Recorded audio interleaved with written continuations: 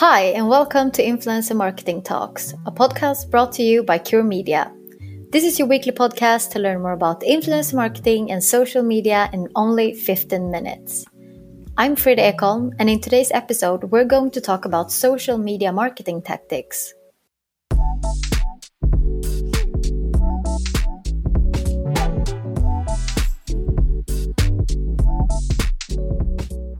Today, when a social media presence is a need to have rather than a nice to have, many marketers consider social media to be the most valuable channel to reach their audience. With that being said, there are so many social media tactics to consider and ways to work with your social media presence as a brand today. So in today's episode, I'm going to talk to Emily Sun, campaign manager at Cure Media, about what different social media tactics there are out there. Hi, Emily, and welcome to the podcast. Hi, Frida. Thanks so much for having me. So fun having you here today. So to begin with, can you tell us a little bit about yourself and what you do here at Cure Media? Yes, absolutely. So I'm an Aussie living in London, and I work as campaign manager for the UK market at Cure Media. I'm part of our lovely operations team, so I help Cure and our clients work in the UK market by running influencer activations here. So fun. And in today's episode, we're going to talk about the different social media marketing tactics. So yeah, let's get to it. Why is it important for brands to have a social media strategy today, Emily? Well, back in 2011, people spent an average of 1.5 hours on social media. And now, 10 years on, people spend an average of 3.26 hours on social media. That's a huge increase of 128%.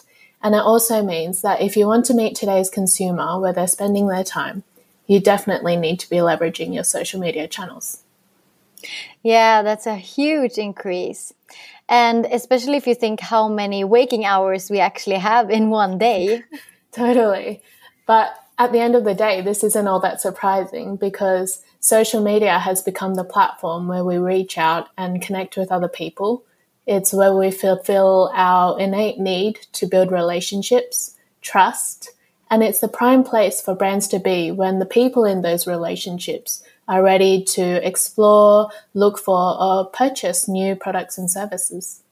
Yeah, that's very true. Actually, I saw some research that we trust peer-to-peer recommendations over brand-to-peer recommendations, which is no surprise as, people trust people more than brands today. Yeah, it's just our human nature, isn't it? Yeah. So let's start with the basics, moving on to the social media marketing tactics. Can you explain to us what is a social media marketing tactic? Well, there are so many social media tools and technologies out there for us marketers and brands to use to find and connect with consumers and prospects. So I'd say a social media tactic is a strategy that you devise to use all of these tools effectively and make them work for you. And there's two main social media marketing tactics, and these can fall under paid and organic. Okay, so today we're going to walk the listeners through the paid and organic social media tactics. So can you briefly tell us about the difference between those two? So there are two main classes of social media tactics, and for the large part, you can group them under either organic or paid media. So let's touch on organic first. And this encompasses everything that uses non-paid for social media tools to share content and stories between users, brands, and companies. So essentially, it's like the shopping window or high street for today's online stores.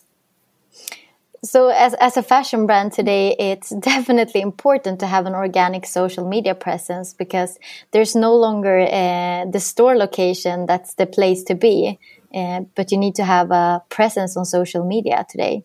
Yes, definitely. I think it's a really great way for brands to outline who they are and what they're about. And it's good for establishing your voice and building relationships with a audience that's already loyal to you.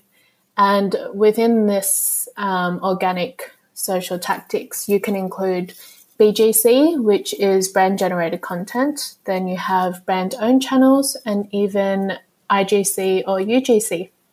And what about paid social? What is it and what's in it for brands?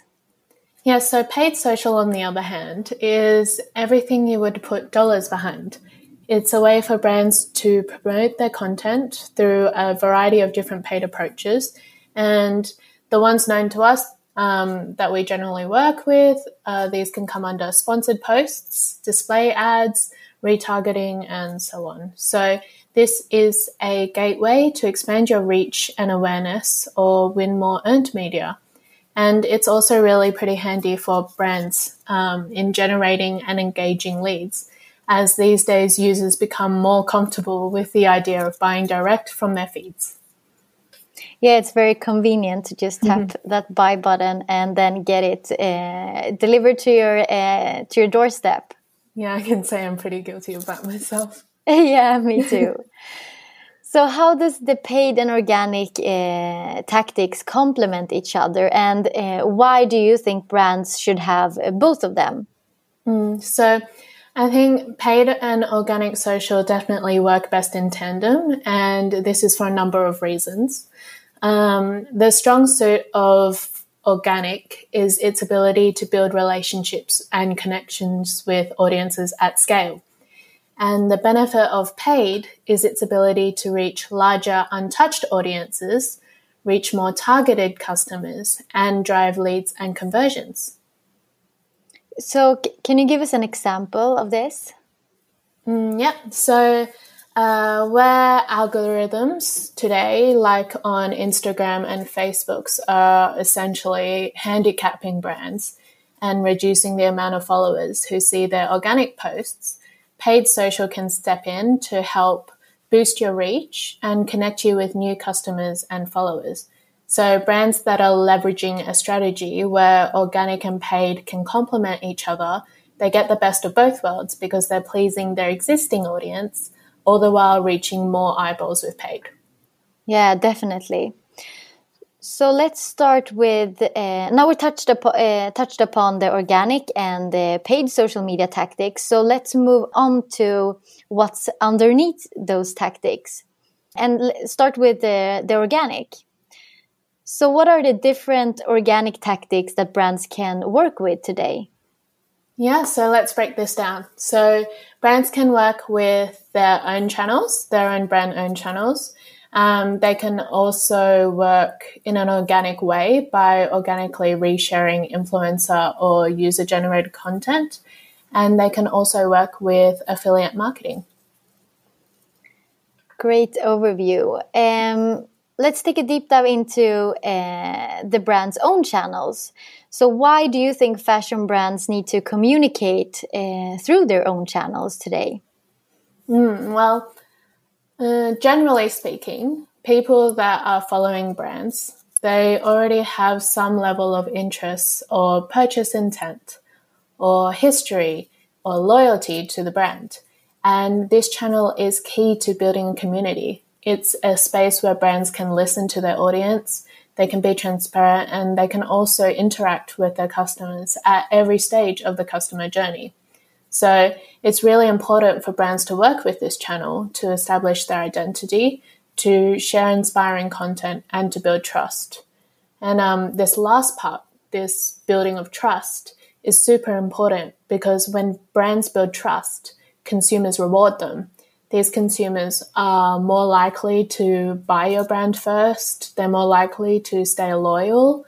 They're more likely to advocate for and defend your brand as well. So what more could you want? Yeah, that's so interesting because we talked a bit about this in our recent webinar about the millennial audience especially. And they are not very brand loyal. So many brands really need to build up this loyalty towards them. Yes, for sure. Yeah. So moving on, talking about organically resharing influencer or user-generated content, how does influencer marketing fit into an organic social media tactic? If a brand is working with influencer marketing as part of their media mix, they'll have access to bounds of influencer-generated content that is reliably on brand, relatable, and engaging. So brands can organically reshare these assets on their socials, which really helps with diversifying content and shaking things up from the status quo, especially if they're just posting a steady drumbeat of brand-generated content. So, as we discussed earlier, brands can even amplify or recycle this content by using it on their paid social channels too. So in this way, fashion brands can incorporate influencer content into their social strategy in both their organic and paid channels. Is that right? Yes. Actually, at Cura, we've seen this to be extremely effective, and some of the most successful fashion brands work this way. And they do this by running a multi-layered campaign approach with a brand awareness campaign that's been optimized on brand recognition across their paid social with brand content, and then also having influencer collaborations with IGC ads on paid social. So this is particularly effective with companies who are trying to reach Gen Z or millennials, because like you and me, they respond to a peer recommendation, such as through an influencer ad, much more than direct from the brand.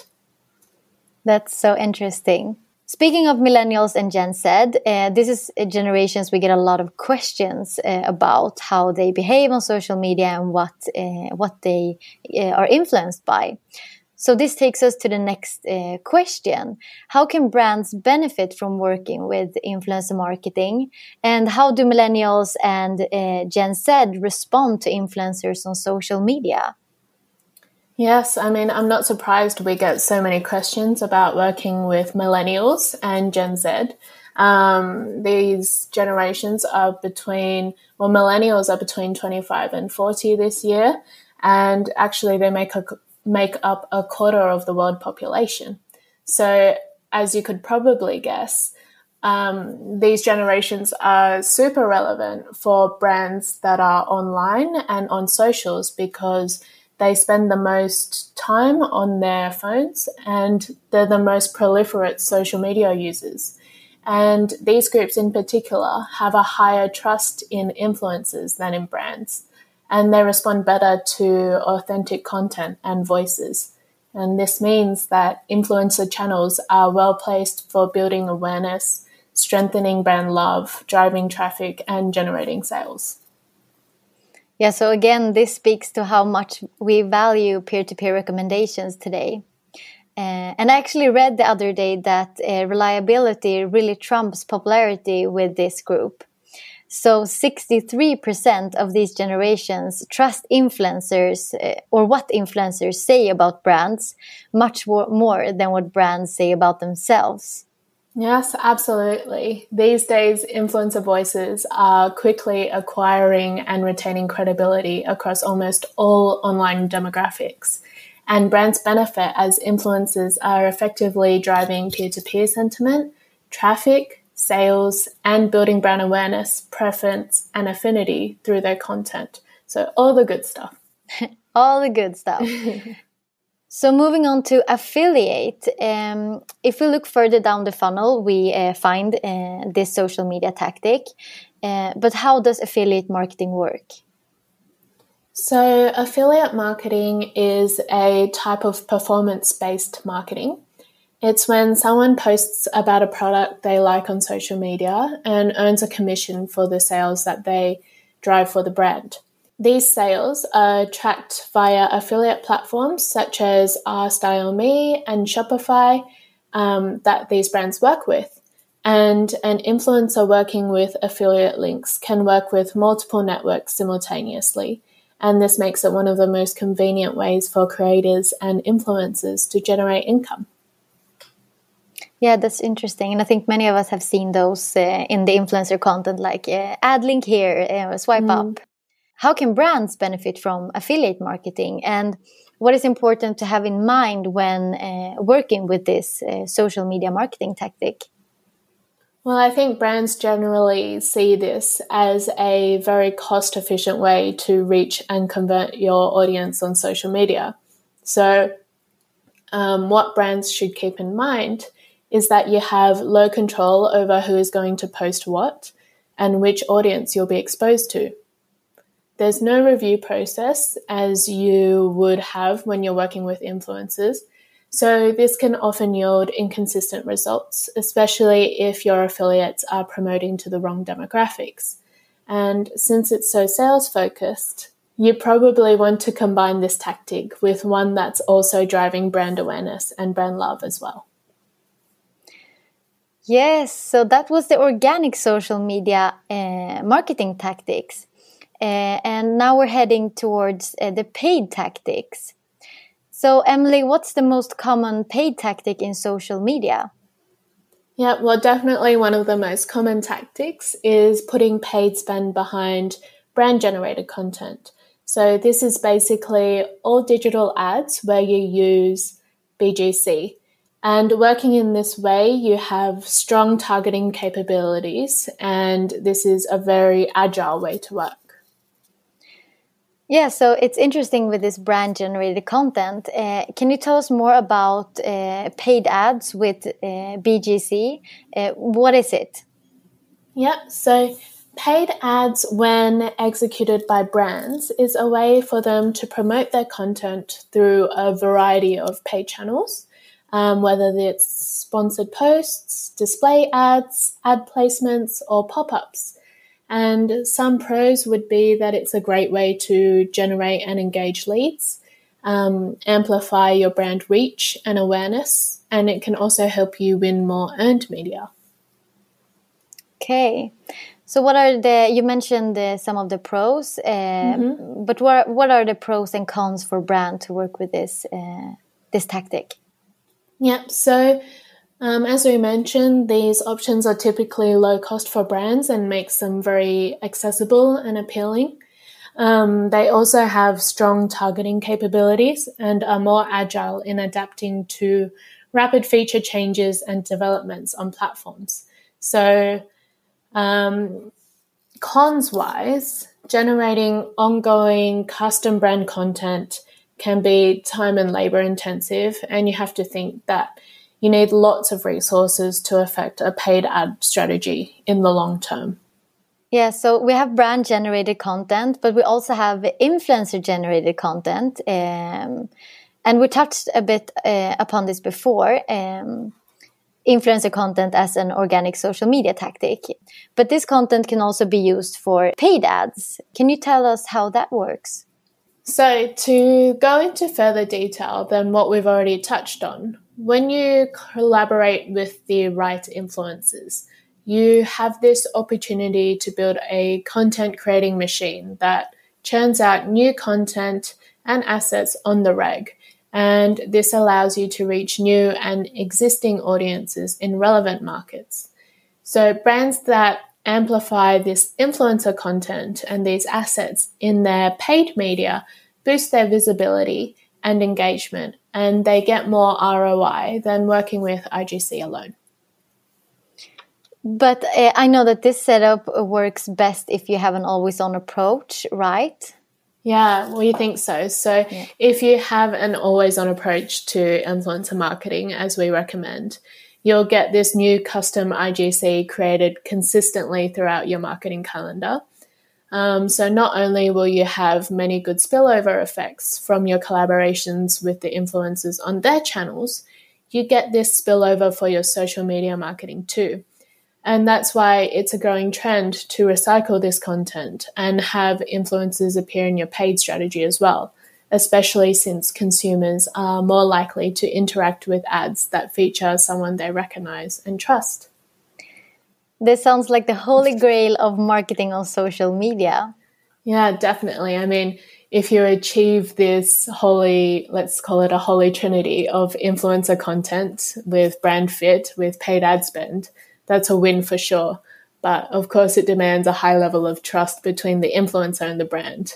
And you need a very good brand fit between the two to nurture a relationship. And this definitely takes time and budget as well. Yeah, you would know that works with this kind of, looking at data and brand fit between influencers and brands. Definitely. So let's chat about dark posting, which is another way to use either brand or influencer generated content. So can you tell us a bit, what is dark posting? So when brands are using dark posts, they're posting with targeted ads that are essentially unpublished page posts. So these won't appear on their own pages or on influencer pages, but they do appear as sponsored content in the feeds of the audiences that are targeted.